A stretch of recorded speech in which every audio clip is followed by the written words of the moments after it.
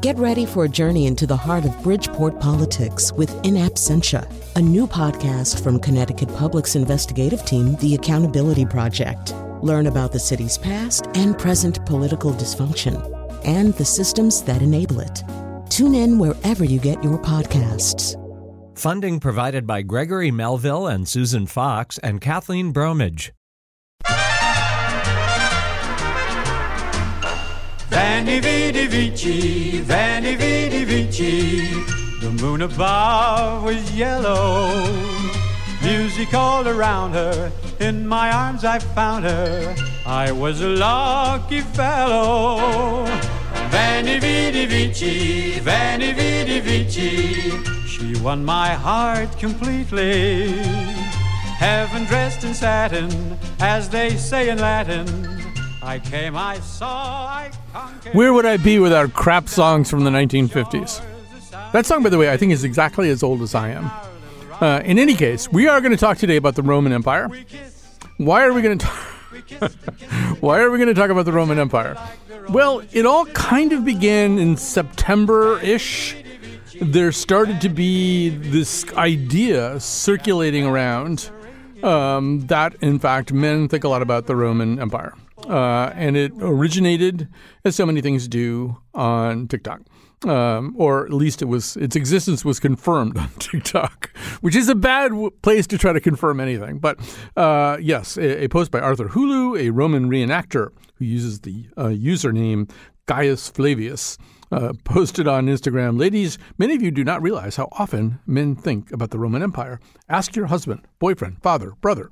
You will be surprised by their answers." And so people started to do this, and the results sounded something like this. This is the TikTok clip, Cat. How often do you think about the Roman Empire? I thought about it yesterday. I thought about it today. But I probably don't think about it every day. Probably like every other day, maybe. Well, if I was to stay on average, like half of the days.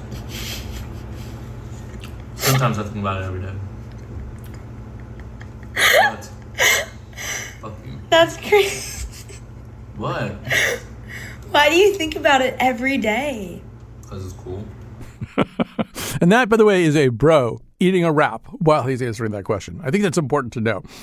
And now the reality is, I mean, I think about the Roman Empire a lot too, but we should observe that many of us went to a secondary school with a Latin motto. The one where I went to school is Vincit qui se vincit, which is she conquers who conquers herself. And then I went to a college where the motto was Lux et Veritas, light and truth. I live in a state.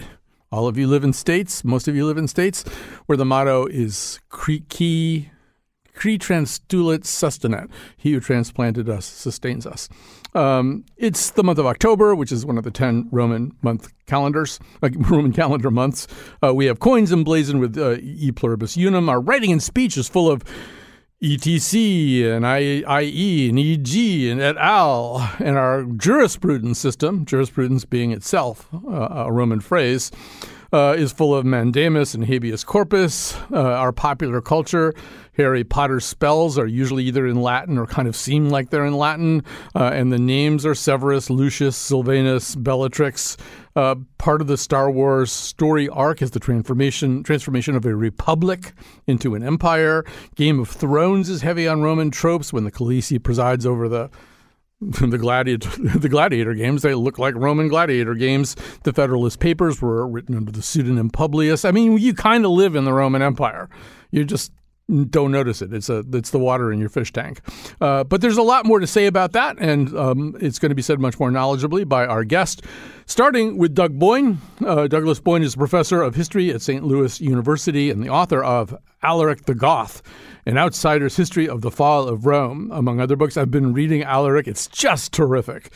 It's just fascinating, and it is full of wonderful, colorful details and has a lot to say about that particular moment. So, first of all, Doug Boyne, welcome to our show. It's a great pleasure to join you. And You caught me with my mouth full. It's at dinner time here in Rome, and I feel like to play to the trope of the TikTok, I should have a mouthful of pizza or something. Absolutely. Well, first of all, yes, you are in Rome. You're joining us by Zoom, which is really adds to the color of things. And so, first of all, it's kind of stupid to ask you how often you think about the Roman Empire. It's your job, right? You don't have any choice about it at this point. You made your choice a long time ago, right? I did. My grandparents were very nice enough to send me when I was in high school to get a flavor of the Mediterranean, and I was taking Latin at the time, and it just turned into it turned into that choice that I had to make ever since, which is I have to go back. I have to have a excuse to think about the ancient world every day, and I made a series of choices that made that happen. But when you ask other men in your life how often they think about the Roman Empire, what kind of answers do you get? This is quite funny because my husband of 15 years, if you asked him how many times he thinks about the Roman Empire a day, he'll probably say 0. Or he'll defer to when something has come up that I have kind of forced upon the conversation. So at home, from a very kind of personal perspective, we spin off in completely different directions. I'm the only one in the household who is responsible for antiquity, evidently. Well, I mean, I think there are some fanciful and amusing aspects to this whole idea, but there are some fairly serious ones as well.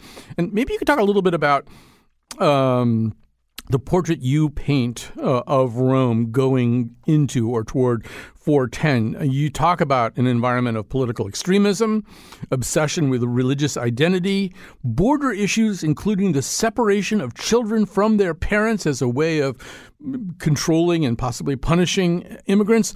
All of this sounds just a little bit familiar, Doug. Yeah, it was actually quite difficult to really wrap my head around because the sources just kind of the sources will lay it all out there, and you have to kind of for me as a historian, I really just want to do justice to who those people are, what their experiences were, and trying to describe someone like Alaric, standing on the border of the empire and knowing that he wanted to be a part of it was a very kind of profoundly moving scene for me because the Romans had always talked about themselves as a band of outsiders. Their origin story that they loved repeating to everyone drew a really sharp line with the Greeks, for example. They often made fun of the Greeks for thinking that they had grown from the land and that you could, that they were like mice that you found when you plowed the field. The Romans had a much 180-degree different origin story. They were just rebels and outsiders and kind of vagabonds that had come together to found a community that shared the same values. And when Alaric stood on the river, there were Goths of his generation who had remarkably seen the same thing. There's a very famous scene of a Goth standing at the rivers of Constantinople and saying, I'd only ever heard that this place was like a bunch of waters flowing together, but here now I'm seeing it with my own eyes. And he was speaking about language and he was speaking about ethnicity. And what was so difficult about Alaric's story is that literally is the moment when Rome made different choices to be a different place. Yeah, I want to talk about that. But before I do that, I just want to say also, we have somebody manning the phones today. It's Jonathan McPants. If you did want to call in to either tell us how often you think about the Roman Empire, I mean, tell us more colorfully than that, or some other aspect of this conversation, 888-720-WNPR, 888-720-9677. I'll give the number out a couple more times as we go along here. Yeah, I don't know if the thing you were just referring to, Doug, is the thing that I'm thinking of.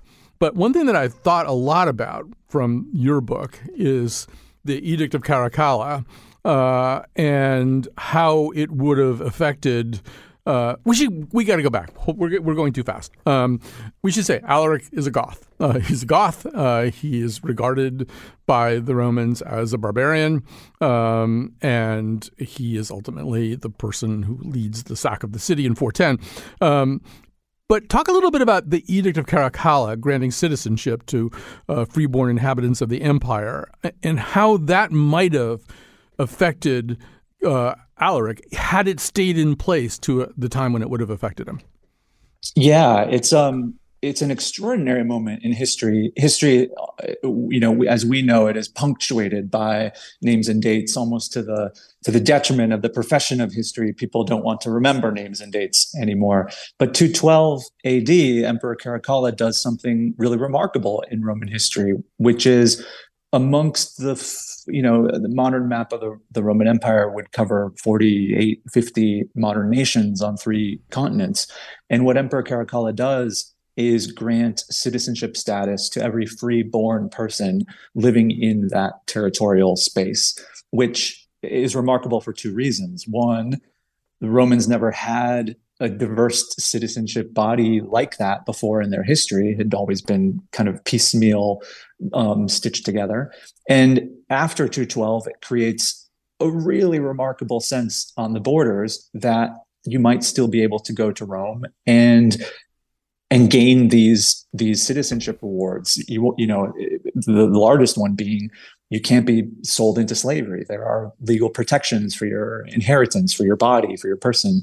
And after 212, what's really, really, really fascinating is that this seems to be the last point. It is the last point in Roman history where citizenship is ever given out on such a grand scale. The Romans become very stingy with awarding it to people, and Alec will never get it.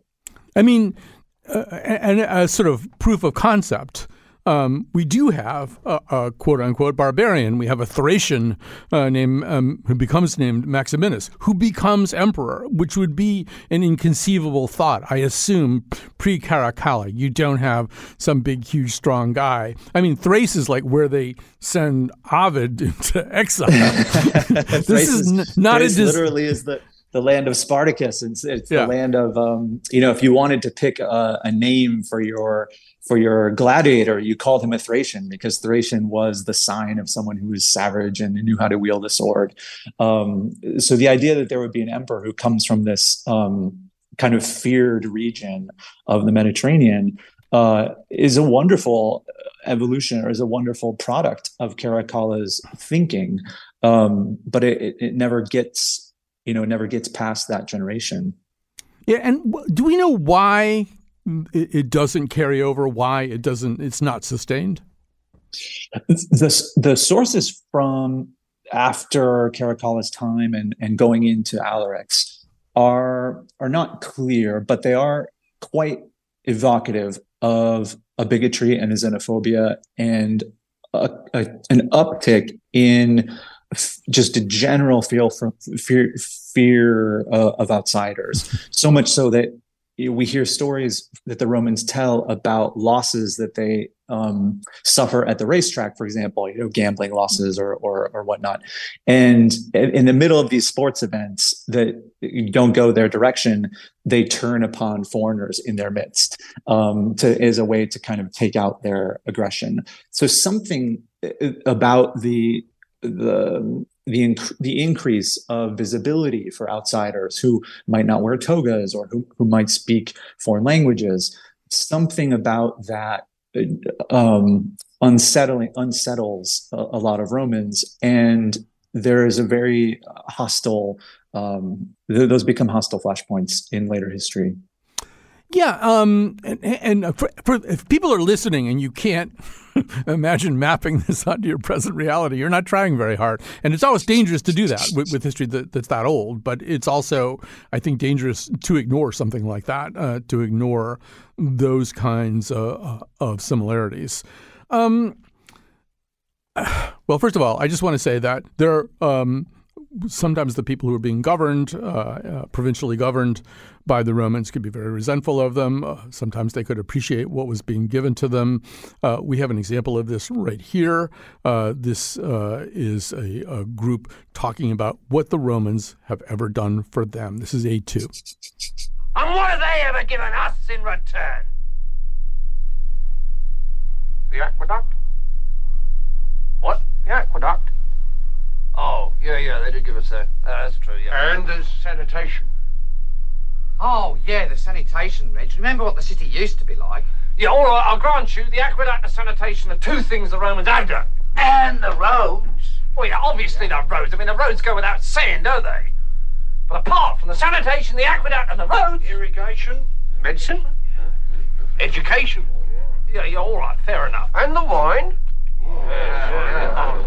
Yeah, that's something we'd really miss, Reg, if the Romans left.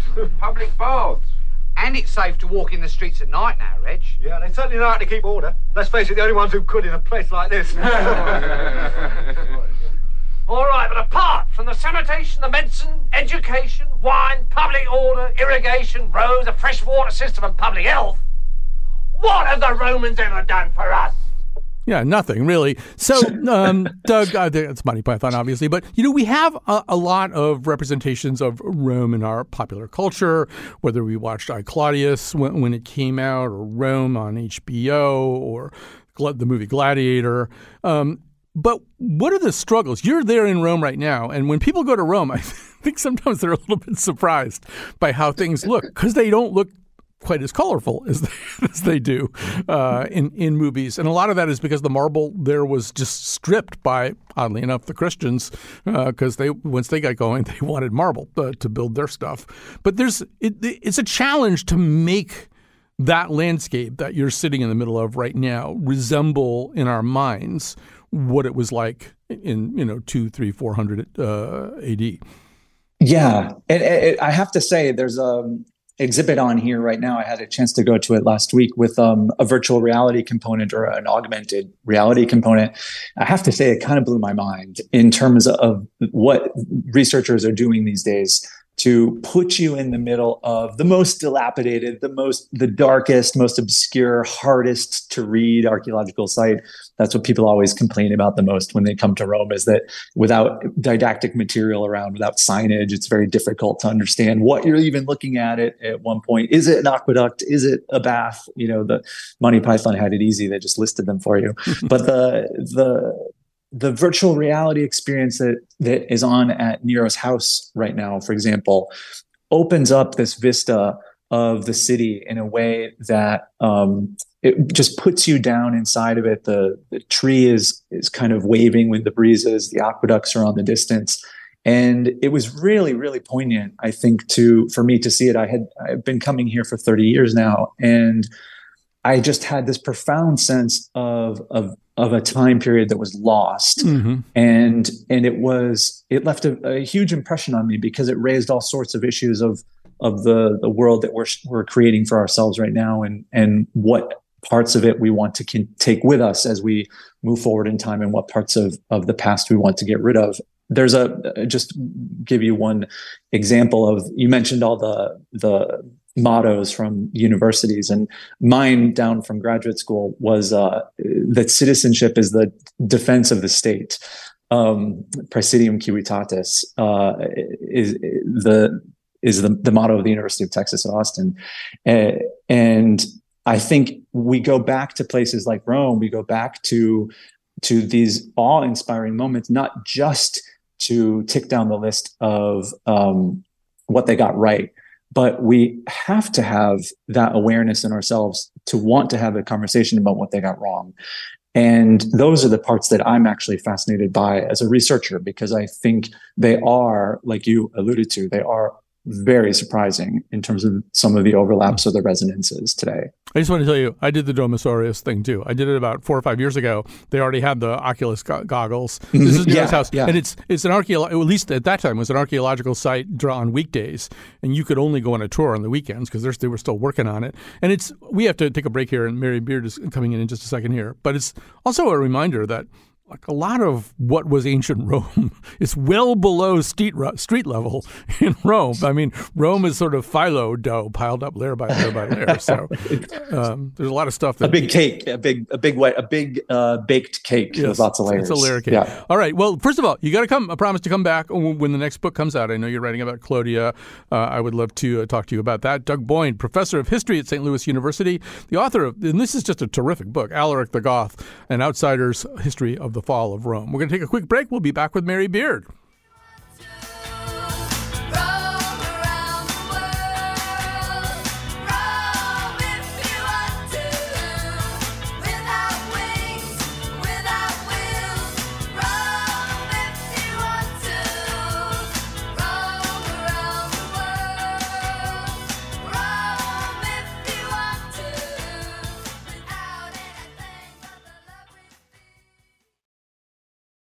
Support for this podcast comes from Hartford Healthcare. Elevating Health is funded by Hartford Healthcare. ECMO is a leading-edge, life-saving treatment for patients with cardiac or respiratory failure. Dr. Jason Gluck, director of the Mechanical Circulatory Support Program and Emergency Cardiac Care at Hartford Hospital, explains what it is. So ECMO stands for extracorporeal membrane oxygenation, outside the body oxygenation of blood. It's a life support technique that's used by highly sophisticated medical systems for patients with severe heart or lung failure. The technique involves removing blood from the body, oxygenating it, and then returning it back. ECMO procedures happen in the ICU, but not all hospitals are equipped with the necessary technology and staff. Dr. Gluck describes Hartford Hospital's ECMO Go team. So ECMO is considered when treatments have failed. And in our center, with a special ECMO on the Go team, we'll actually take that technology to their hospital and help them out there if they need to stabilize the patient and then bring them back to Hartford for recovery. For more information, go to ctpublic.org/elevatinghealth. Free. Free. Oh, what a word. Oh, what a word. Say it again. Free. I often thought, I often dreamed how it would be, and yet I never thought I'd be once again free. But when you come to think of such things, a man should have the rights that all others. Can you imagine what it will be like when I am? Can you see me?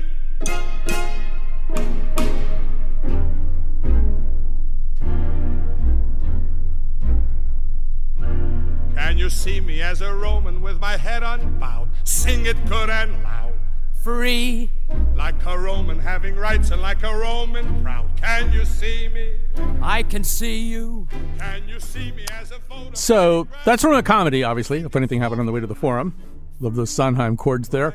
But it makes a pretty serious point, and it's one of the points that we will get into with Mary Beard. Yeah, I mean, you can't book a better guest on Ancient Rome than Mary Beard. There isn't one. Mary Beard is the author of best-selling books, including SPQR, which is, you kind of have to have a copy of it. Her newest book is Emperor of Rome, Ruling the Ancient Roman World. We are very excited to have her with us today. Hi. Hi, it's great to be here. So let's start there with the pseudolus and funny thing happened on the way to the Forum, because we're going to talk about emperors and maybe senators are very much part of the modern mental picture of Rome. But as you point out in all of your books, really, this is a system built on slavery. It's a system built on provincial administration that's exploitive. The further away you get from Rome, the more you have either highly incompetent or just rapacious people in charge of the destinies of the locals. Say a little bit more about all that. Well, I mean, I think Rome is a wonderfully complicated place, and you can't really think of the Roman Empire in any singular way at all. It's completely different if you are living in the city centre of the capital and you're, let's say a senator, from if you're a farmer in Roman Britain, and your life experiences are absolutely different. What I think is interesting, though, almost throughout the Roman world, is although we have a very kind of top-heavy view of what the Romans are like, and a very theoretical view, thinking about freedom and citizenship, and all that is hugely important. But I think that it's easy to forget that we can also get the view from the ordinary people, the slaves, a little bit of the women, almost wherever they're living. And so I think that although my new book is called Emperor of Rome, and I'm very interested in what on earth it was like to be Emperor of Rome, and it wasn't all kind of lurid, hanky-panky in the swimming pool. I can tell you it was an awful lot of paper pushing. But I'm interested in how the emperor can help you see the ordinary people of the Roman world, how he engages with them, how he responds to them, almost wherever they come from. Yeah, I mean, one of the things that jumped out right away from the new book, and I'm not always we just got the PDF yesterday, so I'm not all the way through it, but the reminder that being emperor of Rome was this, position in some ways of kind of unchecked power, but in other ways, it was like being a slightly more powerful than usual bureaucrat. Yeah. And I think people would be surprised at the amount of time they just went on the road solving or trying to resolve incredibly petty disputes. I think there's one involving a chamber pot thrown out a window. Let's do that one. Yeah, there are wonderful stories of ordinary people that you see through emperors' decisions, because part of the kind of branding of the Roman emperor, and it might have been sometimes more symbolic than real, but part of the branding was that he was accessible to everybody, in theory, and that he should solve and resolve people's disputes. There's a great story of the Emperor Hadrian, who's going through the countryside, and a Roman woman, an elderly woman, comes up to him and says, "Excuse me, Hadrian, I've got something to ask." And Hadrian turns around and says words to the effect of, "Terribly sorry, I haven't got the time." And she says, "You haven't got the time for me, you've not got the time to be emperor." And you find that must, in a sense, be a bit of a fantasy about the emperor, but it's actually made real in several cases. And you mentioned one of the cases we know about, because the result got inscribed proudly on stone, of a dispute that came to the Emperor Augustus from the town of Knidos in modern Turkey, where there'd been two kind of warring families. And in this city, one of the families was kind of going round to the other family's house at night and bashing it up. The occupants of that house got understandably fed up with this, and so instructed one of their slaves to go onto the upper floor and throw the contents of a chamber pot onto the heads of the people who were marauding outside, which the slave dutifully did. But he also dropped the chamber pot, and intentionally or not, we don't know. And it killed one of the marauders outside. So that ended up being a murder case. And the local authorities in Knidos were minded to find the slave's owners guilty of murder. They managed, we don't know exactly how, they managed to get their case heard by the emperor hundreds of miles away. And then they recorded his decision. And the decision from Augustus was that it actually had been justifiable self-defense, and so they got off. No, I mean, I think it's great to feel yourself on the seedy side of the Roman street, and what it might have been like at night in the city of Knidos, and what might have been flying around. And it's fun, and it's evocative, and it's kind of gritty. What is also amazing is that kind of case somehow ended up in the emperor's in tray. And we know about it because he did make a decision, and then the people proudly inscribed that on stone. And it's only one of many such cases that come to the emperor. What do you do if I've lost my cow in enemy action? How am I going to get compensation? This kind of stuff. Yeah, there actually are cases about whose cow is this, or how am I going to be recompensed for my cow? And it's like a small claims court or something. Hey, you were talking about Augustus, and you also used the word brand or branding. And this is a really interesting thing from the book, and I hadn't really thought about it this way ever. Which is Augustus obviously starts out as Octavian. He is,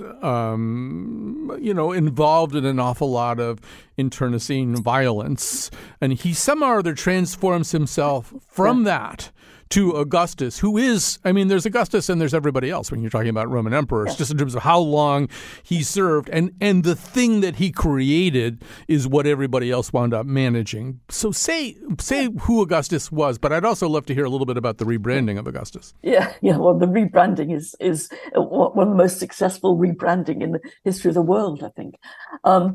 You have to go back to the assassination of Julius Caesar, who had more or less demolished, for whatever reason, the earlier period of quasi sort of power-sharing democracy in Rome, and had himself made dictator forever. He's the first proto-emperor.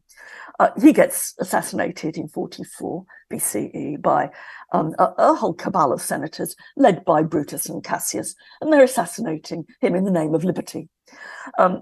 Actually, Brutus and Cassius have had a rather excessive good press. Yes, they have. Thanks partly to William Shakespeare, who made them dutiful and heroic and principled in his play Julius Caesar. But they were both, nasty pieces of work, and they were also pretty inefficient as assassins because they killed Caesar, and in assassination, it's the killing is usually the easy bit.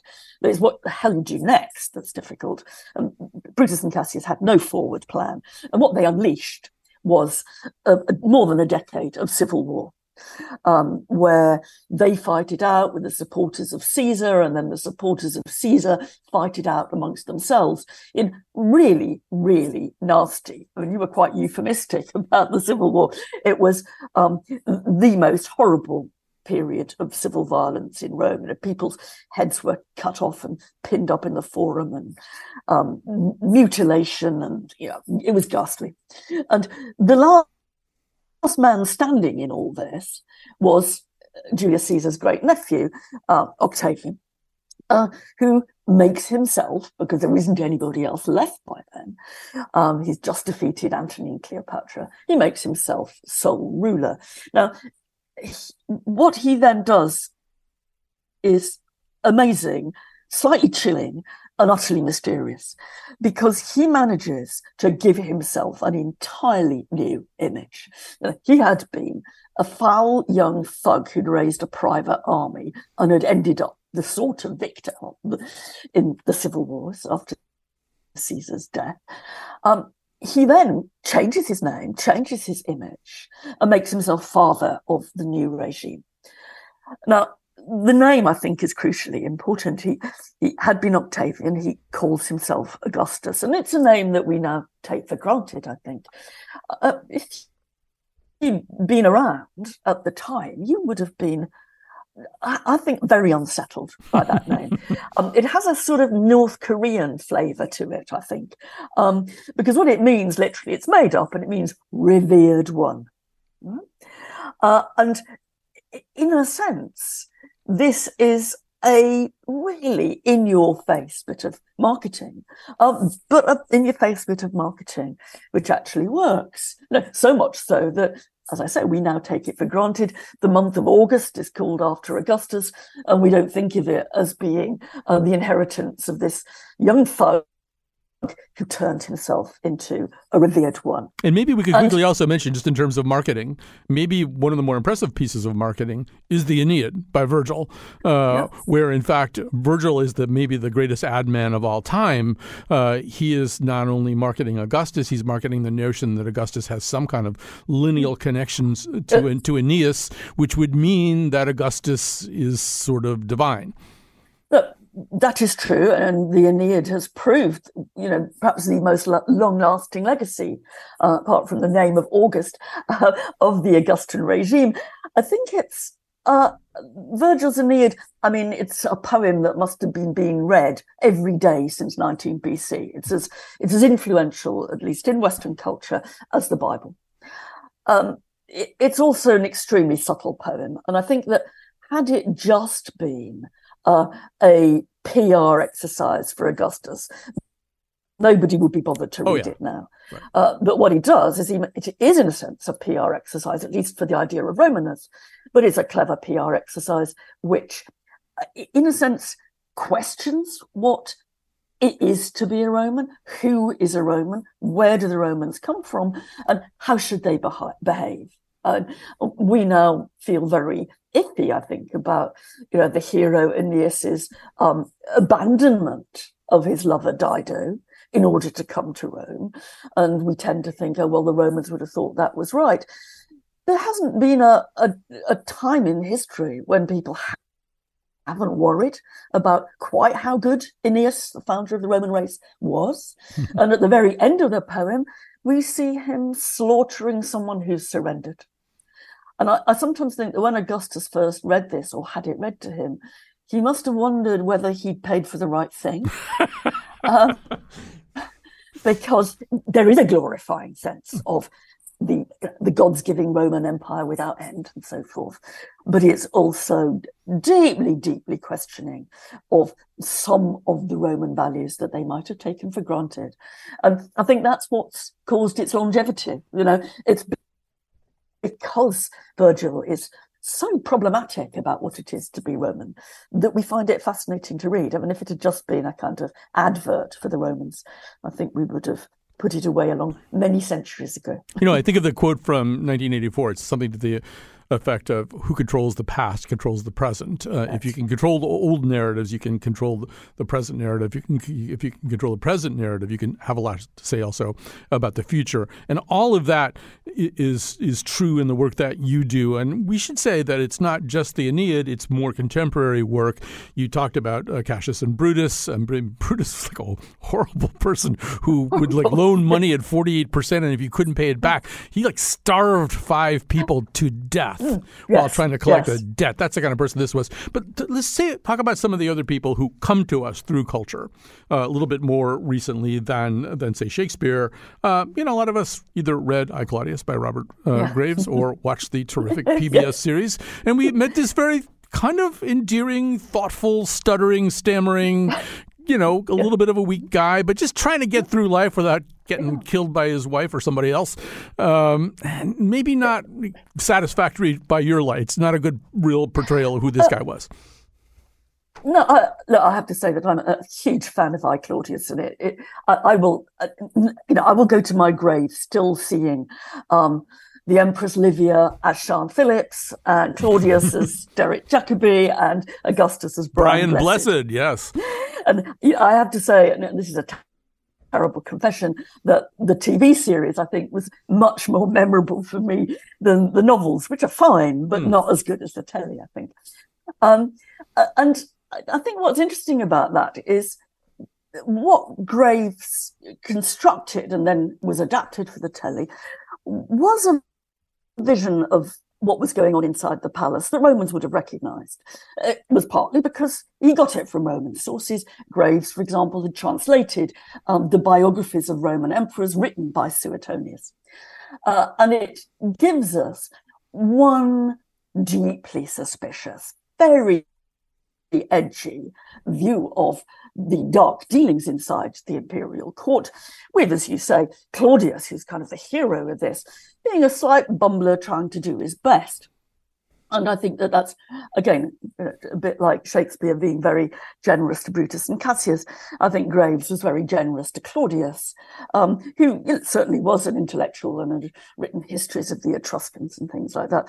But also, according to Suetonius, in bits that Graves left out, had slaughtered a good number of the senators and also other elite classes in Rome. But it's that image, I think, is one that you can't ever get rid of, and you shouldn't get rid of. I mean, I think that once you have a palace monarchy in Rome, like the imperial regime is, everybody is sitting there wondering what's going on inside the palace, and the people inside the palace are looking over their shoulders. Court cultures do that, wondering who's in with the emperor, who's not in. Mm-hmm. And I think my point is, I don't want to get rid of that image. I think it's really important. And go to dinner with the Roman emperor and you'll soon see the food tasters standing behind him, and you'll wonder why the food tasters are there for half a second, and then you'll think it's because he's worried about being poisoned by some of his guests. Right. And I think that image of suspicion is chilling and fascinating. But I think one of the things that I want to do in the book is to say it's only one side. Mm-hmm. It is one side, but it's only one side. Yeah. And, we do have to think about how the emperor, this ordinary guy who might be a bit bumbling, like Graves made Claudius, might be not very interested or whatever, how they actually manage to run the empire. And if they don't, because they don't always, who does it? And, in a way, you can say that a slogan of most imperial regimes, and I think it's partly of my book, is that nobody ever does run any empire on their own. One-man rule is never one-man rule. It's always it's always a joint enterprise. And in Rome, it's an enterprise which involves slaves, it involves freed slaves, it involves senators being posted to distant provinces, writing back to the emperor saying, what am I going to do with this inconvenient group of religious fanatics called Christians? I really don't know how to handle them, and so on. And if you scratch the surface of the elite power structure and the Sean Phillips and Brian Blesseds of this world, you find a whole load of day-to-day improvisations, problems, chamber pots, lost cows. Yeah, I mean, your account of Cicero showing up to one of those postings is he shows up and the army units aren't around and nobody seems to know anything. And it isn't this incredibly efficient clockwork that we often think about. Hey, we have to take a very short break here. Mary Beard, don't go anywhere. The rest of you listening, don't go anywhere. We'll have a little bit more time with Mary Beard just after a very quick interruption.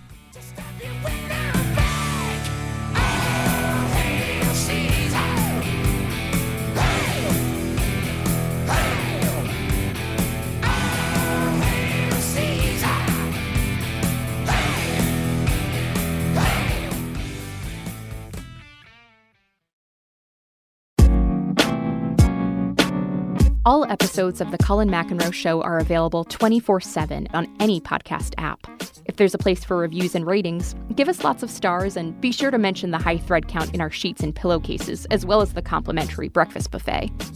Have a question or comment? Email us at colinshow@ctpublic.org. Now, back to the show.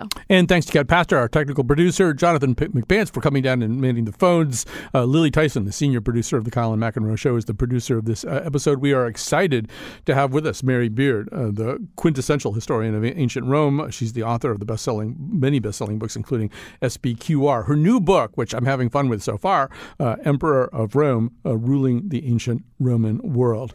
So, Mary Beard, before we run out of time, I want to get into a couple more specific stories from the book that are just fascinating, or just ways in which you help us understand that things are a little bit different than how we might have received them. But just before so that we don't run out of time before we talk about this, we began the show a while ago just talking about this whole idea of why people now would be thinking about the Roman Empire. And one of the things I wonder, and it's very, very much there in your books, I think, is that our collective memory of the empire is kind of a chimera of what we recognize in government. There's a Senate, there are courts of law, there's a large, well-developed bureaucracy. And then what we fear, one man whose power has no limits. Do you think are we kind of running our thumb down the knife's edge of that as we are attracted to the idea of Rome? Yeah, well, in a way, yes. I mean, I think that Rome offers us something which is simultaneously familiar and also utterly weird. And so in that sense, Romans are extremely good to think with. You can't ever quite pin them down. As I said, they're all kinds of different sorts of Romans. And I'm sure that those people who, I imagine, I shouldn't be certain, I imagine that those people who think about the Roman Empire 7 times a day are probably imagining themselves as emperors and senators, not as slaves and ordinary people. But they enable us to fantasize about power. They enable us to analyze power and to think what is dangerous about power. And I think they give you everything in a single culture. And I think that's what keeps them going. I mean, if the Romans were just awful thugs, a bit like the Aeneid, if the Aeneid had just been a PR exercise, we wouldn't any longer be interested. Yeah. If the Romans are just awful thugs, we wouldn't any longer be interested. It's the fact that they are difficult, awkward, they do things that we deplore, and yet they analyze those things with extraordinary acuity, and they still speak to us. And I think that you don't find lessons for the modern world in ancient Rome. I think that's I think that's pie in the sky, honestly. Even though when President Trump was president, I was always being asked, which Roman emperor was he most like? And I was evaded the question. But I think what they do is help us think about some of our own political issues differently. They make us more acute in seeing some of the things that are going on, notions of populism, for example, the dangers of autocracy, how you can slip into it, and how it then continues. I mean, the Roman Empire continued because people actually did not object to it. Mm-hmm. And that's that in some ways is the chilling thing. Right. So I should say the book is full of all kinds of ripping good yarns, and there's no way we could cover all of them or even some of them here. But if you want to find out which Roman Empire introduced the emperor introduced the whoopee cushion, that's on page 1. You don't have to read very far. It's like right there on page 1. We address, or Mary addresses the whole Caligula and his horse thing, all that stuff. So we won't do that now. One thing I do want to talk about is the way women, and prominent women in the Roman Empire, are understood. And once again, we understand them a lot through popular culture. We meet Livia and Agrippina in I, Claudius. In HBO's Rome, we meet Attia, mother of Augustus, played by Polly Walker quite memorably, and clearly drawn from a lot of other different sources, probably Clodia, Doug Boyne's friend, and Mark Antony's wife Fulvia. But they're often shown as ambitious, shrewd, manipulative, sexually uninhibited, morally bankrupt. So say about what's happening there. Why do we get that picture? Well, I think it's partly our fantasy and it's partly Roman fantasies. And I think there's an element of truth in this, that as soon as you get to one-man rule or the very powerful men of the late Republic, it is the case that some women, because they are close to the person in power, have de facto, in practice, more power than any women had before. The women can bend the emperor's ears, just like the barber can bend his ears, or his masseur can bend his ears. And that's true.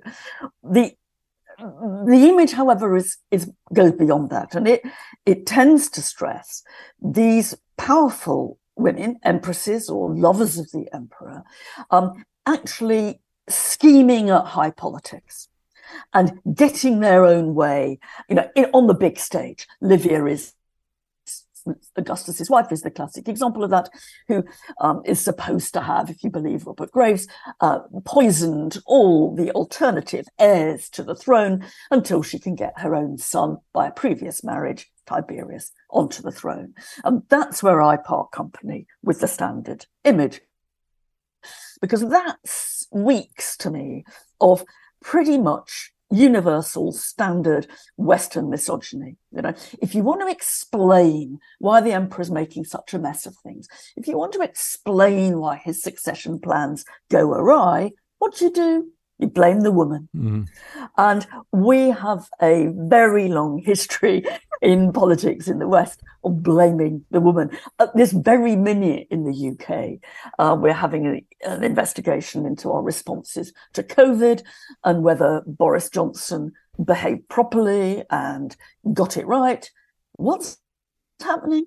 People are explaining Johnson's manoeuvres by saying it's what his wife Carrie wanted.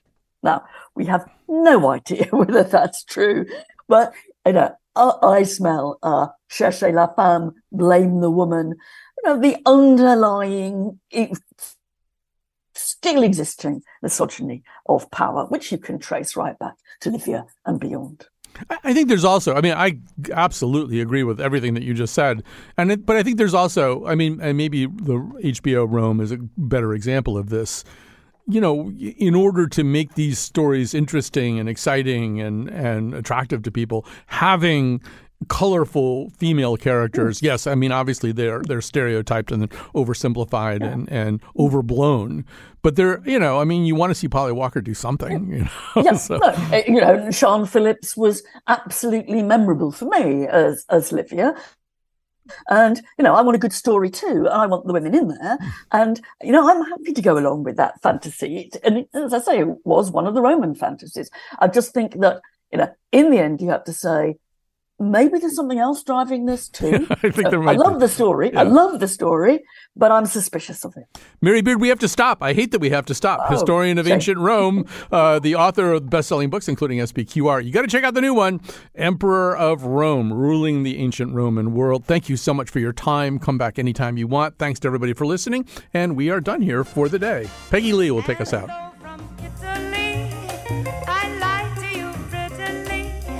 Why think of me bitterly?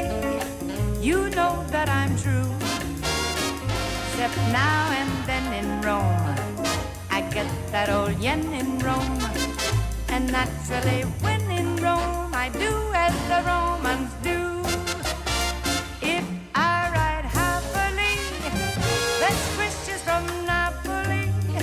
Don't cable me snappily to tell me we're through. 'Cause once again in Rome, in somebody's den in Rome, well, pussycat den in Rome, I do as the Romans, disregard the sign.